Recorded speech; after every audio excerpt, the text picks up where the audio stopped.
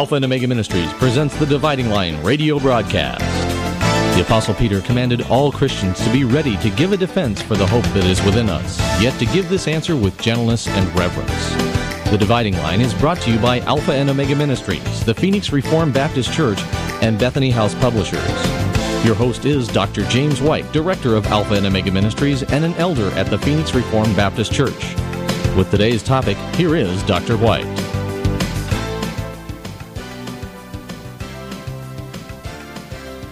And welcome to the Dividing Line. My name is James White, and I'm glad to be with you today. You may be saying, wait a minute, it's not 1:30 yet. Well, no, it isn't. We are on the air from 1 till 2 o'clock now here on the Dividing Line, and that means we're going to be able to do something that we've always wanted to do, and we hope that you will participate with us, and that is we are going to be taking your phone calls at 1-888-TALK-960, 1-888-TALK 960. Yes, we're going to finish our series on Sola Scriptura today, as we have promised.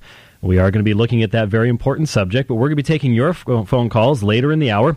And I would imagine that over the past number of weeks, as we have been looking at this subject, there have been some questions that have come up in your mind, and you may want to avail yourself of the opportunity of calling 1-888-TALK-960, grabbing a line now, and asking your questions concerning the topic of Sola Scriptura, the sufficiency of the Scriptures to function as the sole rule of faith for the church. And you may say, you know, a lot of things going on in our nation today, a lot of discussion of the rule of law and things like that.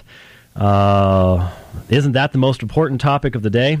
Well, I would submit to you that the rule of faith is far more important than any man-made law. That the rule of faith for the church that exists long beyond any nations that exist, long beyond any men who could put anything in writing, the rule of faith should actually be far more important to us, and I believe that the rule of faith is the Scriptures. And we have been looking at that subject for actually a number of months now. We'll wrap up that subject today and take your phone calls at 1-888-TALK-960. I have left for the last presentation probably the most important Scripture passage on this entire subject. And that, of course, is 2 Timothy chapter 3, verses 16 through 17. Yes, I did make reference to these passages in previous programs. I had mentioned in passing early on the importance of this passage, but we have not actually taken the time to sit down with the Word and to look at this passage and to respond to the many individuals out there who would say that nowhere in the Bible do we encounter the doctrine of Sola Scriptura, and that includes this great passage of 2 Timothy chapter 3, where Paul writes to Timothy and gives him direction concerning the way that he should pursue the ministry, the way that he should be a man of God within the church of God. So how then do we understand this particular passage? Well, let's look at it. 2 Timothy chapter 3, and any passage without a context is a pretext, so let's back up just a little bit and listen to the context that Paul uses in his charge to Timothy. I'm going to start 2 Timothy chapter 3, beginning at verse 10. You, however, and remember, that this is the last communication that Paul is going to have with his beloved son Timothy.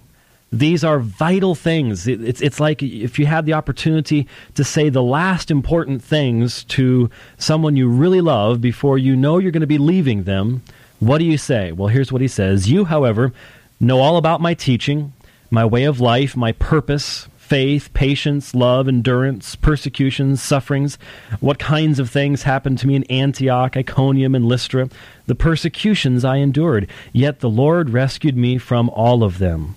In fact, everyone who wants to live a godly life in Christ Jesus will be persecuted, while evil men and impostors will go from bad to worse, deceiving and being deceived.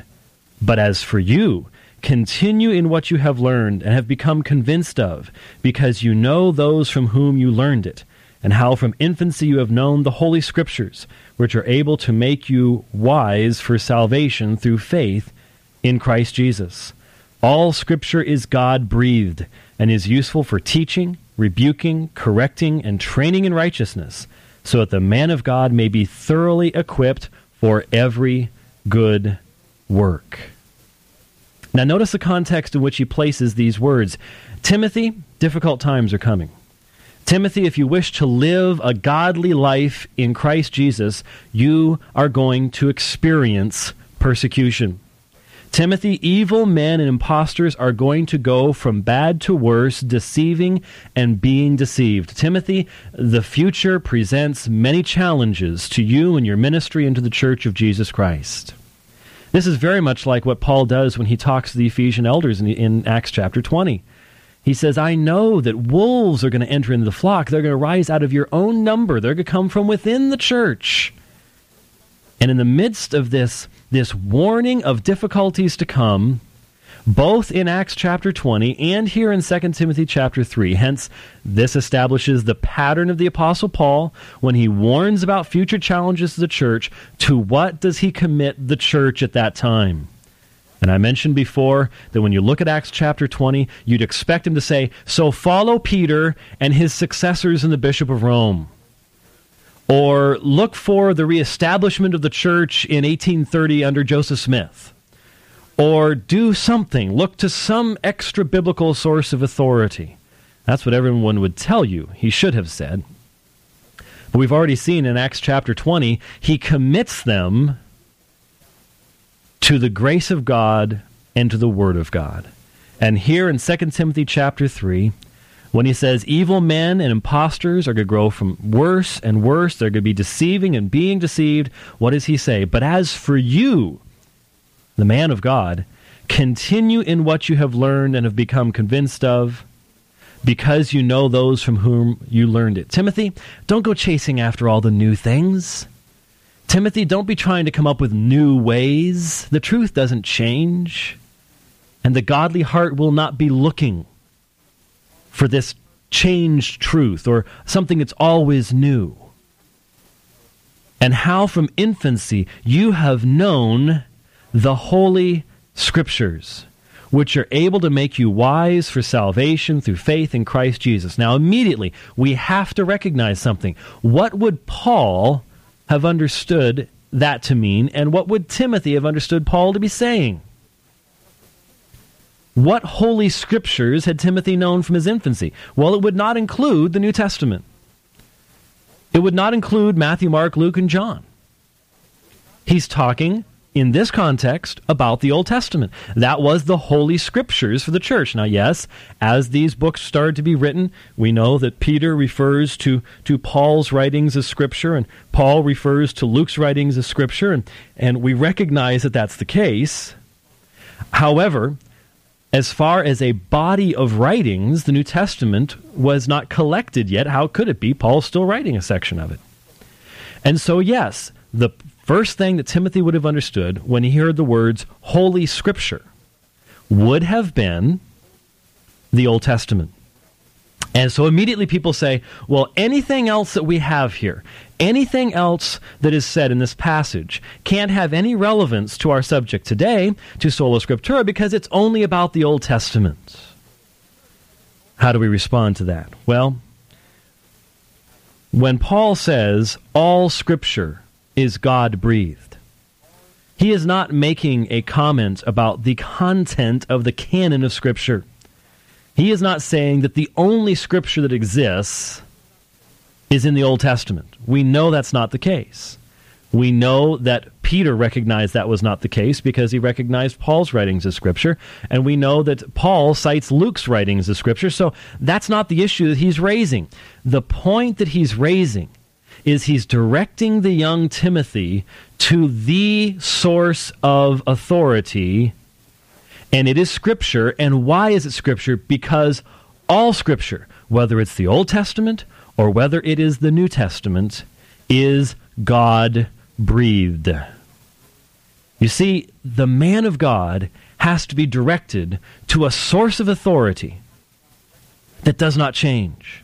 The man of God must be directed to a source of truth that he can depend upon. And that is the Scriptures.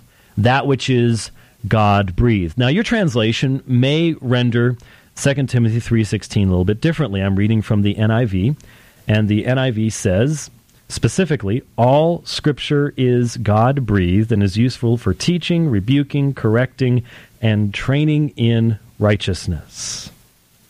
Now, some other translations read different from that, and therefore we have to answer the question, why does it say all Scripture is God-breathed? Well, most of the other translations say something along the lines of inspired. And inspired is not a bad word. Inspired isn't a bad one to deal with. But inspired, when you go back and look at the term itself and what it referred to, inspired referred to breathing into something. When we use the term, we refer to an inspiring show or an inspiring sermon or something along those lines. And that's not what Paul says. Paul does not view Scripture as merely men's writings that God has sort of breathed into. He has not just taken men's writings and elevated them to a new plane. We would be missing the import of the original language if we took it from that perspective. Instead, what we need to understand that Paul is referring to is what the original language communicates, and that is that Scripture is God-breathed. That is, it is like the breath that comes from the mouth of God as He speaks. It is God speaking, God-breathed. We dare not miss what this has to mean. You see, one of the reasons that our discussion of Sola Scriptura is probably considered rather arcane by many in our land today, out of step, maybe even backwards, is because there are so many today who no longer hold to a high view of Scripture. They do not believe that the Scriptures are God-breathed. They do not believe that the Scriptures are, in fact, the very speaking of God itself. And so for those individuals, there's really no reason to debate this issue. There's no reason to even discuss this. The Scriptures can't function as the sole infallible rule of faith of the church because they themselves aren't infallible. They're just men's thinking about God. But that's not Paul's view, and as we saw when we looked at Matthew chapter 22, that wasn't Jesus' view either. Jesus' view was that the Scriptures are God speaking to us, and here Paul says the same thing. They are God-breathed. All Scripture is God-breathed. And since it is, young Timothy, God-breathed, that is why it is able to make you wise for salvation through faith in Christ Jesus. And that is why it is useful for four things: teaching, rebuking, correcting, and training in righteousness. Teaching, rebuking, correcting, and training in righteousness. Now, what are the things that the man of God doing ministry in the church of God needs to do? Well, that's a good question. A lot of folks don't think about that today. But what are the things that the elder in the church, the person entrusted with bringing the Word of God to the people, what's he supposed to be doing? Well, in our land today, we frequently try to make the pastor of the church an administrator. His main job is personal counseling. His main job is cheerleader. His main job is business. His main job is advertising. All the rest of that stuff. And that's not what the Bible teaches. When we look at the duties of the elder, when we look at the situation that faces elders in the New Testament, their primary purpose is the proclamation of the truth of God so as to build up and edify the saints in the church. They are to lead the people in the worship of God through the public reading and exposition of the Scriptures. And so he says to Timothy, Timothy, you're going to be involved in teaching. You're going to be involved in training in righteousness.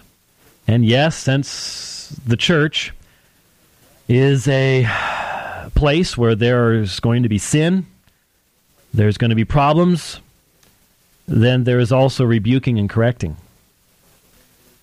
Teaching and training in righteousness, they go together. Rebuking and correcting, they go together. And on what basis, Timothy, are you to do these things? Well, he's only pointed to one basis. He's only pointed to one authority. To that which is God-breathed. To that which comes from the very mouth of God. And there's a wonderful truth here that if you're a minister of the gospel, I hope you hear me today. You are not dependent upon the philosophies of men. You are not dependent upon the newest programs that men can concoct. You are not dependent upon Madison Avenue. You are not dependent upon advertising schemes. The man of God today still has, by God's wonderful providence, the very same source of authority that Timothy had there in Ephesus or wherever he was at that time. And that is the Scriptures, which are God-breathed. God's Word has not left His church. He has not left His church without His Word within her. And it is the Scriptures to which she turns to hear the voice of her husband. She is the bride, he is the bridegroom.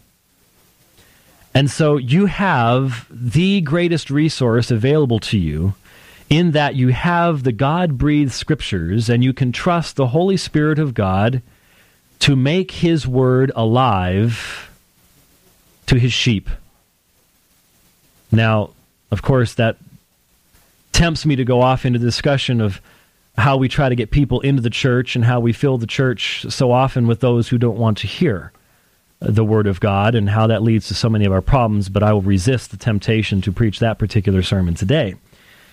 Instead, Timothy, if you want to teach, that's doctrine. That's where we get the very phrase for teaching and doctrine. They go together in Paul's thinking. If you want to teach doctrine, Timothy, here's your source. You have to derive that teaching from that which is God-breathed. If you want to train in righteousness, if you want to train the people of God as to how they are to live their lives in a way that's honoring and glorifying to Him, to what source do you go, Timothy? You go to that which is God-breathed. And when problems arise in the church, Timothy, where do you go? Again, you go to that which is God-breathed, to correct, to rebuke. Many people like to say, well, if you believe in Sola Scriptura, then you don't believe. You do not believe that the church can rebuke, that the church can discipline, that the church can do anything like that. And that simply is not the case. Because you see, the Word of God corrects. The Word of God exposes our hearts. When all of the Word of God is preached, verse by verse, expositionally, our hearts are laid bare before God. When we enter into the worship service with a desire to hear the word of the Lord, and when the minister stands before us having done his duty in preparing that sermon on the basis of the Word of God, then God opens our very hearts, our motives are examined, we're called to repentance, we are able to mature in Christ, we're able to see those attitudes and those actions that as we become more mature in Christ, we didn't even know that that attitude or that action was sinful in God's sight until the Word exposes it to us. That's why in a church where you allow the Word of God to say what the Word of God is supposed to say, a lot of people in our society aren't going to be comfortable.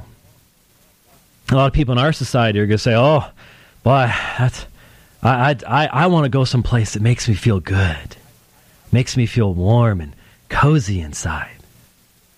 Well, that all depends on whether you want to be more like Christ or not. That all depends on whether you want the Word to expose and to, yes, encourage, to, yes, assure you of forgiveness and salvation in Christ, but at the same time, it must also always expose to us our sin, expose to us those places where we need to change our attitudes, change our directions, so that we may live in a way that is honoring and glorifying to God. They go hand in hand. You can't have one without the other. And that's why you need to be a part of a church that believes in Sola Scriptura and applies it, lives consistently in light of it. That's what we need to see. So, Timothy, if you want to teach, if you want to rebuke, correct, train in righteousness, you turn to that which is God-breathed. And Timothy, you're the man of God there in that ministry. In the church that God has placed where you are, you're a man of God. You've been placed in a position of leadership and authority. So, Timothy, do you want to be thoroughly equipped for every good work? Do you want to be sufficient? And that is one of the meanings of this word. Sufficient for every good work that you would be called upon to perform as the man of God?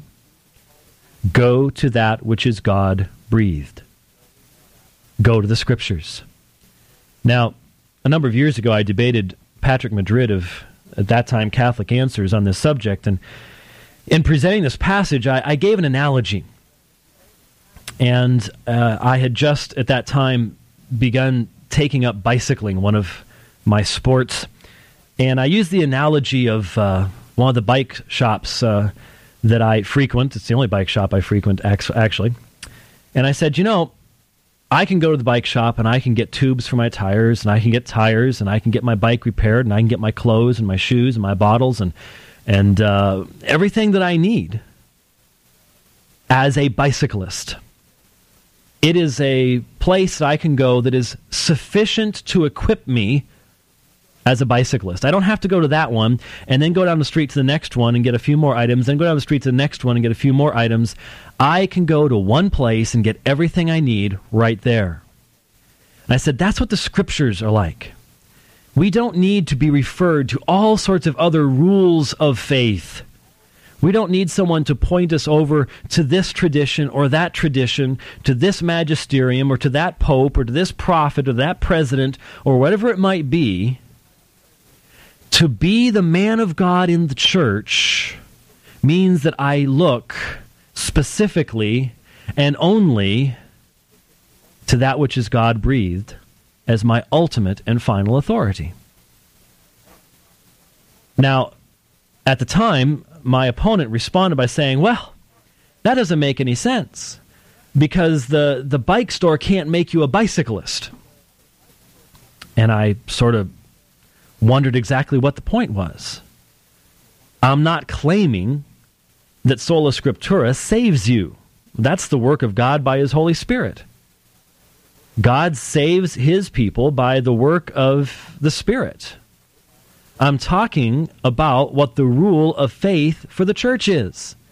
And the Scriptures say that since they themselves, the Word of God, can equip the man of God thoroughly, sufficiently for his work as the man of God, then there's no reason for him to go down the street, so to speak, and to find some other source of authority, some other means of equipping himself for the work of God. If he finds that need, then I would suggest he's not doing the work of God anymore. I would suggest that he has gone outside the parameters of what the man of God should be doing in the church in the first place. Just as that bike store is sufficient to equip me for my task as a bicyclist, so the Scriptures, since they themselves claim to be sufficient to equip me perfectly for the work of the man of God in the church, they therefore admit of no addition or subtraction. There is no need to add traditions. There is no need to have any other sources of authority added in. Now, the Scriptures, sufficient to do what the man of God must do, sufficient to do every good work. Now let me ask my Roman Catholic friends to think about this question, or my Mormon friends, or anybody else who doesn't believe in Sola Scriptura. Let me give you a challenge. The Bible says that it is sufficient to equip the man of God for every good work. How is the Bible sufficient to equip you to teach such doctrines as indulgences, the treasury of merit, the papacy, the doctrines of Mary, including perpetual virginity, immaculate conception, bodily assumption. How can you claim that the Scriptures are sufficient to equip you to teach those things? Now, you might say, well, it's not a good work to teach those things. Well, I'd be a little bit surprised if you'd say that. Obviously, if those things are true, then teaching truth is a good work. How does the Bible equip you to perform those good works, to teach those doctrines? Simple fact of the matter is, the Bible doesn't do that. And that should, therefore, clearly indicate to us that there's a problem when you add to the Scriptures, when you add to what they have to say. You violated what this passage teaches, and you're no longer functioning as the man of God in the church. So there you have another passage from the Word of God that teaches Sola Scriptura. We have one caller on the line. We have room for more. 1-888-TALK-960. 1-888-TALK-960. If you'd like to add your comments, ask a question about Sola Scriptura, this whole issue we've been addressing, we'll be taking your calls at 1-888-TALK-960. First, we're going to take a break and then come back with your comments here on The Dividing Line.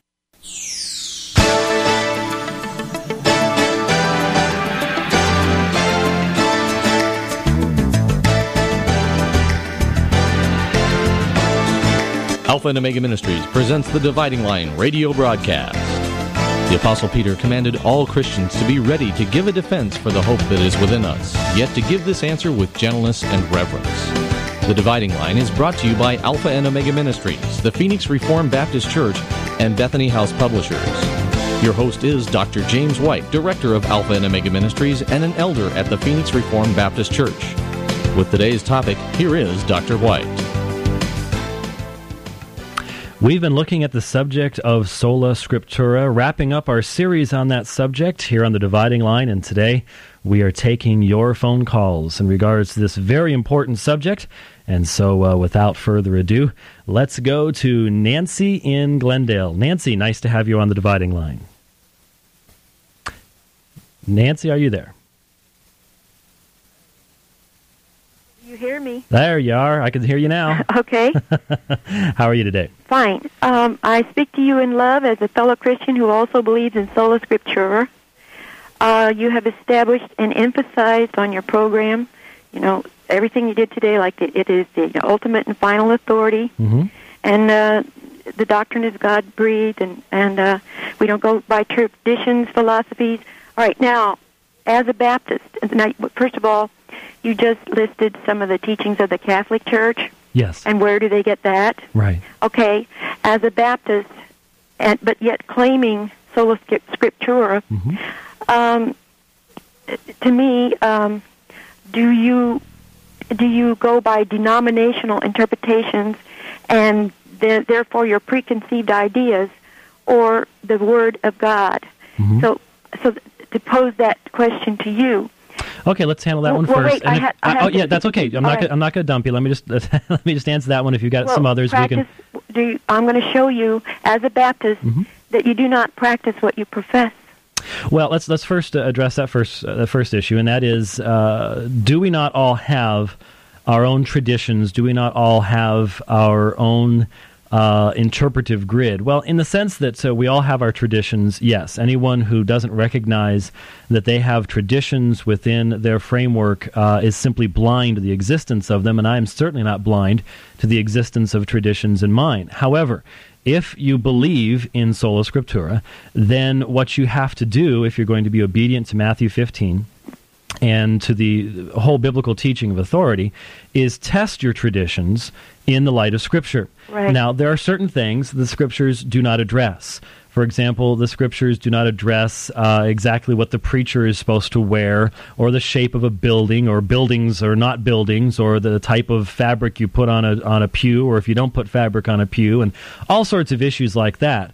those issues must be guided and understood in the light of the Spirit of God and in Christian fellowship. And the Bible doesn't determine that one way of doing that is the absolute only way you can do it, and so on and so forth. So we have to recognize that there are certain areas where the Word of God allows for freedom, and I think that's especially important in the light of the fact that when the gospel goes into different cultures, when the gospel goes into different areas, there is a freedom within the gospel for the church to live within the culture in which it is. That does not mean that there are not absolutes. There are, and the Word of God is clear on them. But in those other areas, there is freedom. We must always test whatever traditions we develop, whatever traditions we have, by the ultimate authority of Scripture. Right. I have 4 questions for you. Okay. First of all, I will state that the Scriptures do not teach Sunday Sabbath. Jesus did not abolish the 10 Commandments. The baptism with the Holy Spirit and speaking in tongues is not taught by the Baptist Church. So the questions are, did Jesus abolish the 10 Commandments? You have to answer that by the Word. Do you keep the seventh-day Sabbath? You need to answer that, not denominational teaching, but what the Word says. Have you received the baptism with the Holy Spirit with the evidence of tongues? If not, why not? Also, I believe you teach eternal security, once saved, always saved. And the Bible says sin is the transgression of the law, and the wages of sin is death. And if we sin willfully after we receive the knowledge of the truth, there remains no more sacrifice for sins. So I would ask you, from the Word, how do you answer these questions? Okay, number 1, Jesus did not abolish 10 Commandments. I don't know who you think actually teaches that he did. So then he didn't abolish the seventh-day Sabbath, did he? Then number 2, the issue of the Sabbath day has to do with what the New Testament teaches about when the Christians gathered to worship. There's a great deal of teaching in the book of Hebrews about the Sabbath rest. There's a great deal of discussion in regards to when the Christians came together on the Lord's Day. And so to say, and to apply this specifically today, I can show you where those have been misinterpreted. Okay. Now there we get into the important issue. You're accusing me of not following Sola Scriptura, but in reality, what you're saying is you interpret Scripture differently than I do. No, none of those verses give any authority to abolish one of the 10 Commandments. Well, since I haven't given a verse, then obviously that's a preemptive strike. There are 8 verses in the New Testament which give no authority to change the Sabbath to Sunday. I understand that you undoubtedly believe that, or abolish the seventh-day Sabbath in the commandment. The issue again is, what does the New Testament understand regarding the Sabbath and regarding the Lord's Day? There remains, therefore, a keeping of the Sabbath. Okay, now I've just put you on mute, and that's because you're not letting me finish any of my points, okay? We obviously hear that you have a point you want to make, and that you're a Seventh-day Sabbatarian, and that you've got a particular viewpoint. That's fine. We can dialogue about that, but you're not going to keep interrupting me, okay? So I'm going to put you back on, and so hopefully you can listen to what I'm saying. The issue is not a matter of sola scriptura. The issue is a matter of interpretation of various passages of Scripture. And you want to argue that the 10 Commandments, since Jesus did not abolish them, and I agree he did not abolish them. And how many are there? I just said the 10 Commandments, that you automatically assume that means that the Sabbath day and the Lord's Day have to be 2 different things. I would assert to you that if we were to sit down and look at the issue of what the Lord's Day is, look at the issue of what Hebrews has to say concerning Sabbath rests and things like that we would come to a different understanding. Okay, we do so. Excuse me. That's very nice. However, the resurrection of Jesus Christ can't be just X out of the issue. Change the Sabbath. Okay. Well, you say it doesn't. I say it did. So we have an impasse there that is not an issue of sola scriptura. Okay, it is an issue that we go to. It's an issue that we go to. Okay, it's an issue that we go to in regards to the Scriptures and interpretation of the Scriptures. Now, the next issue that you asked about was baptism, and the issue of what you view as the baptism of the Holy Ghost or the Holy Spirit. And again, I would say that in a very, very plain fashion here, that the Scriptures themselves clearly teach that not everyone speaks with tongues. That is, without a question, without any question, what the assertion of the Apostle Paul was. And therefore, again, in the interpretation of Scripture, I would very strongly assert to you that adding that as a prerequisite of the gospel may very well place you into the situation of Galatians chapter 1, verses 6 through 9, if you're not careful as to what you add to the gospel in making it a part of the specific teaching of the New Testament. And in regards to that question, my answer to you would be no. I do not believe that that is the function of the Holy Spirit today to do that, and I do not believe that anywhere in the Scriptures is that taught as being the sign of so doing.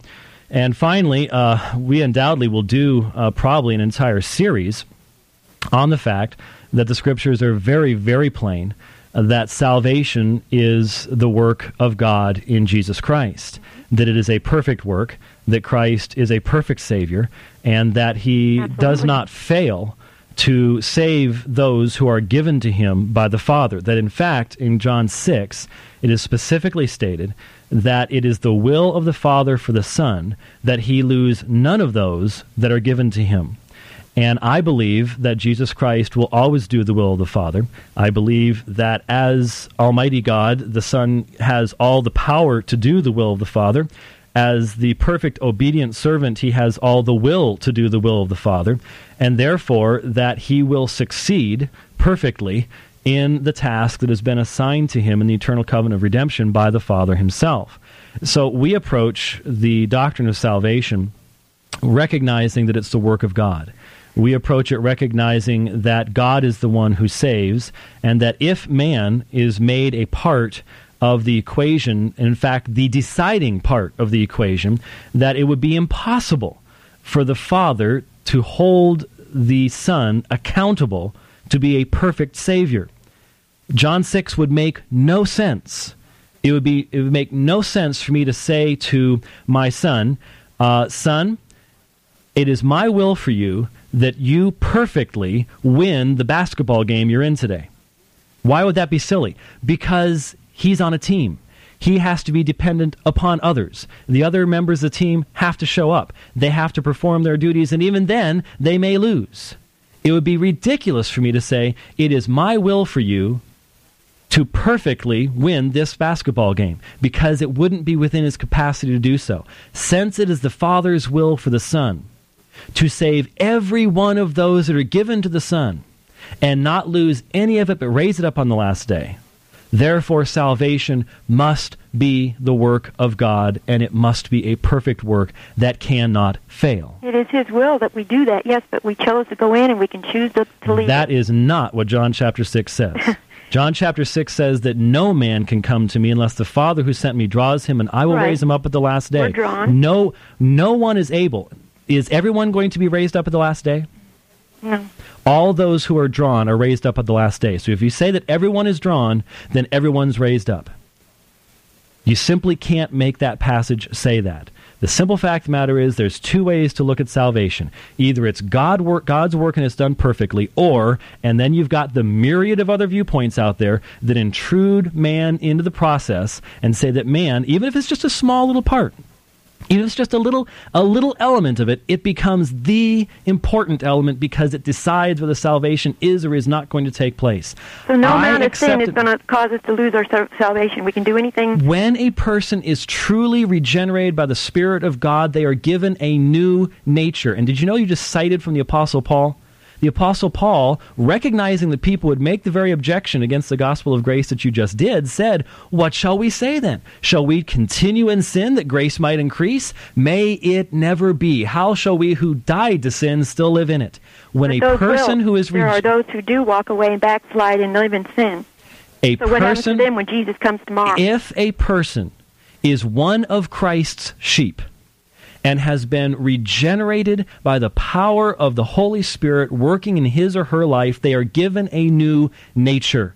And it will be against that nature to practice or to continue in sin. That does not mean that they do not sin.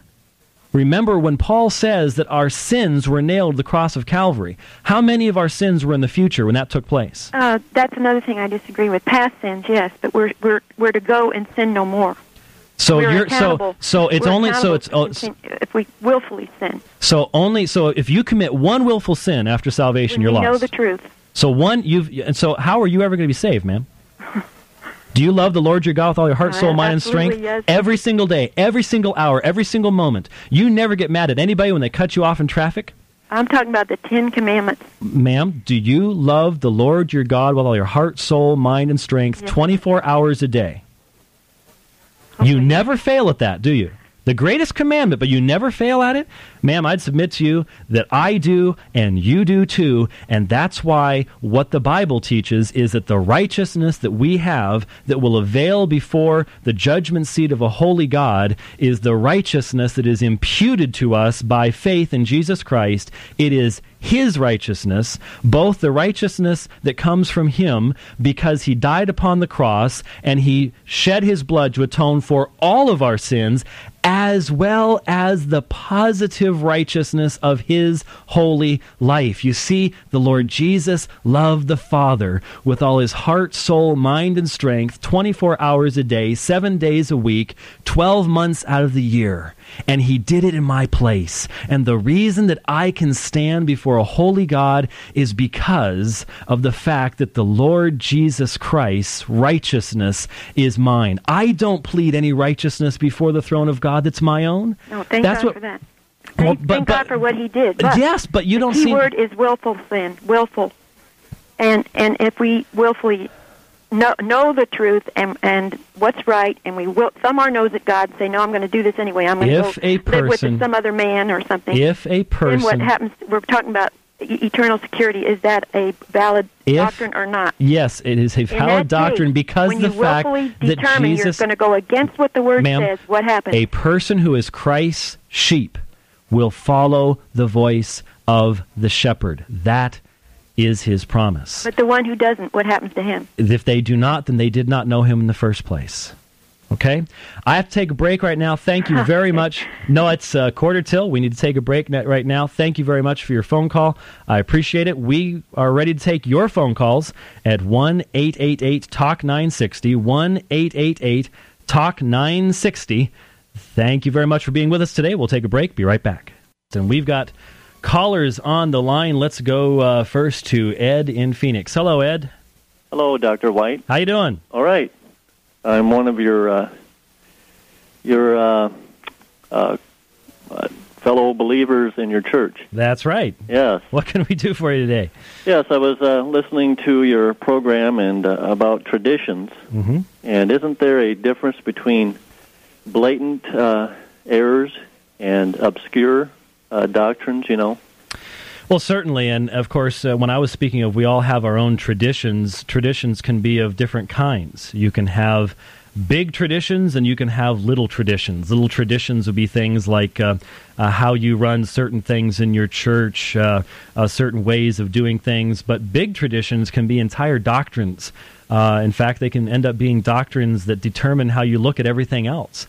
And so, really, I think one of the most painful things for any of us is when we are really forced, and I think it's God's grace that forces us to do this, when we are really forced to examine our traditions, examine what we're saying, examine what we believe in the light of God's Word, and sometimes we have to abandon a tradition because the Word of God shows us that we have to.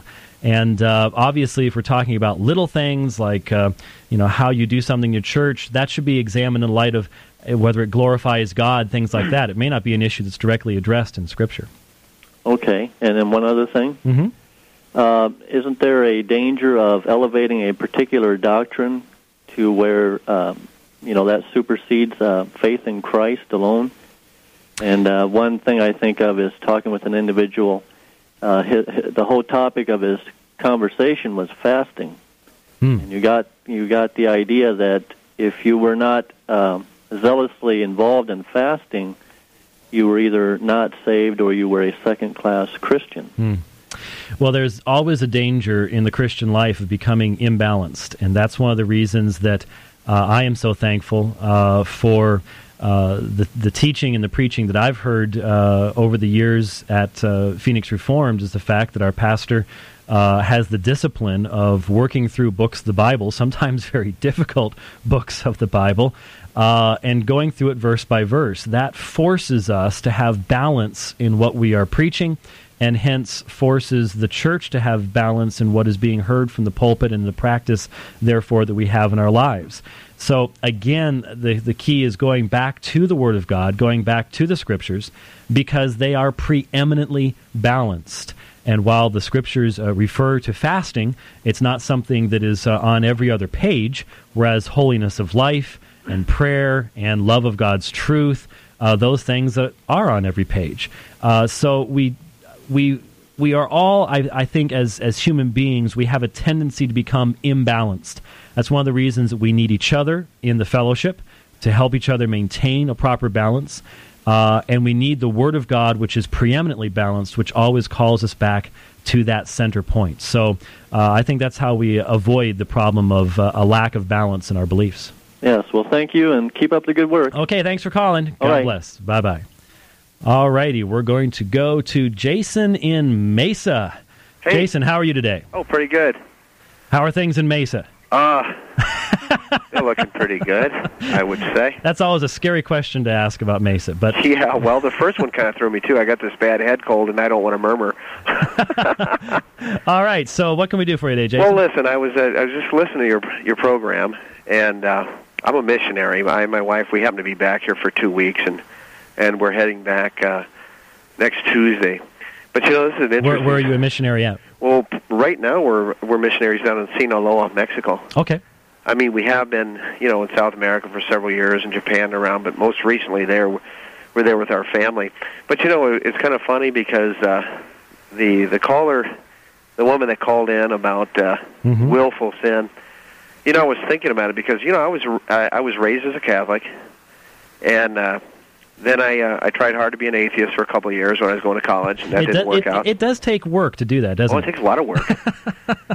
And then I did receive Christ in a Assembly of God church, and they also talk about when you're baptized with the Holy Spirit, you must speak in tongues, and God bless all those people that are trying so hard and they're so frustrated. I've talked to so many of them on the verge of tears over that one issue because they didn't speak in tongues, therefore they must not have the Holy Spirit, which the Bible clearly states that if the Heavenly Father, if He knows how to give good gifts unto His children, how much more will He give the Holy Spirit to them that ask it? And in Acts 1:8, it does point out a lot of people think, well, the Holy Spirit, it's for all these neat things to play and toy around with. But actually, now I want to tell you, I do believe in speaking in tongues and those things for myself personally, but I would say that the Bible states that the Holy Spirit was given. He said, you shall receive power after the Holy Ghost has come upon you, and you shall be witnesses unto me.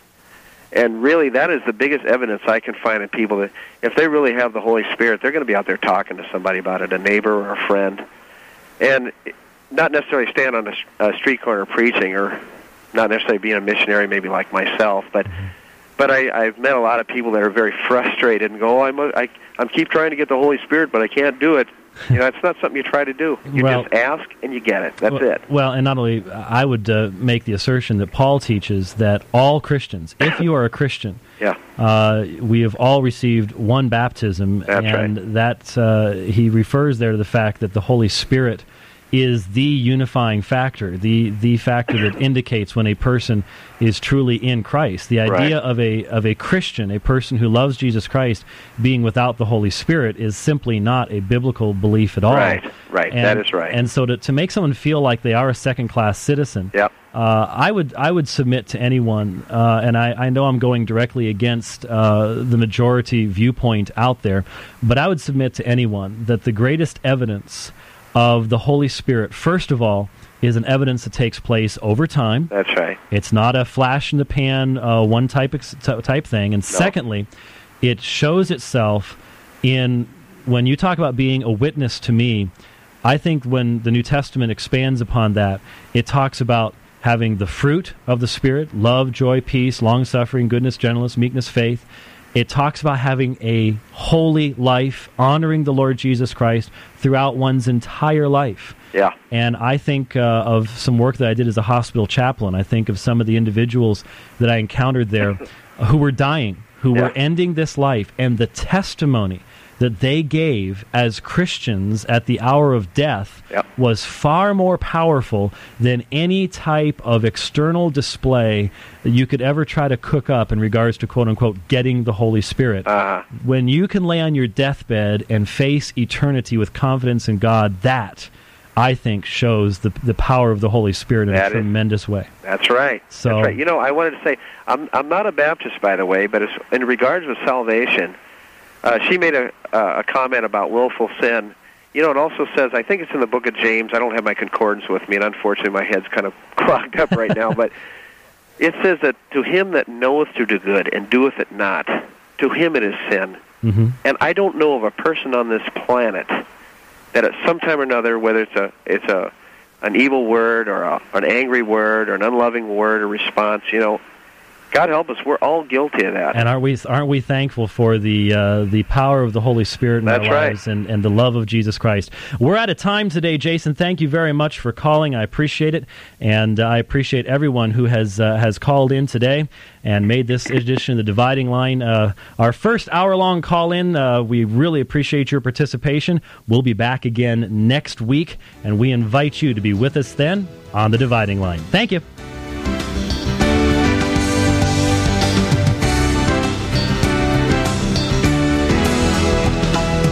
The Dividing Line is a presentation of Alpha and Omega Ministries. You can contact us at 602-973-0318, or you can write us at P.O. Box 37106, Phoenix, Arizona 85069.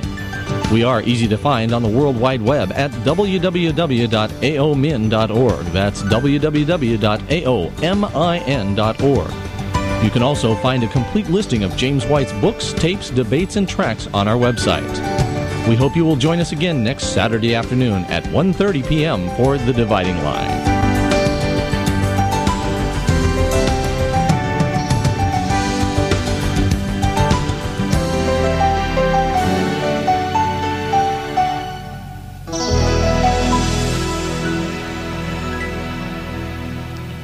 Ladies and gentlemen, tune in next weekend and every weekend from here on out at 1 o'clock to hear The Dividing Line, right here on Q96. We give gifts to share our love, to show we care. This season, give something truly unique and touch a needy family with the gift of hope.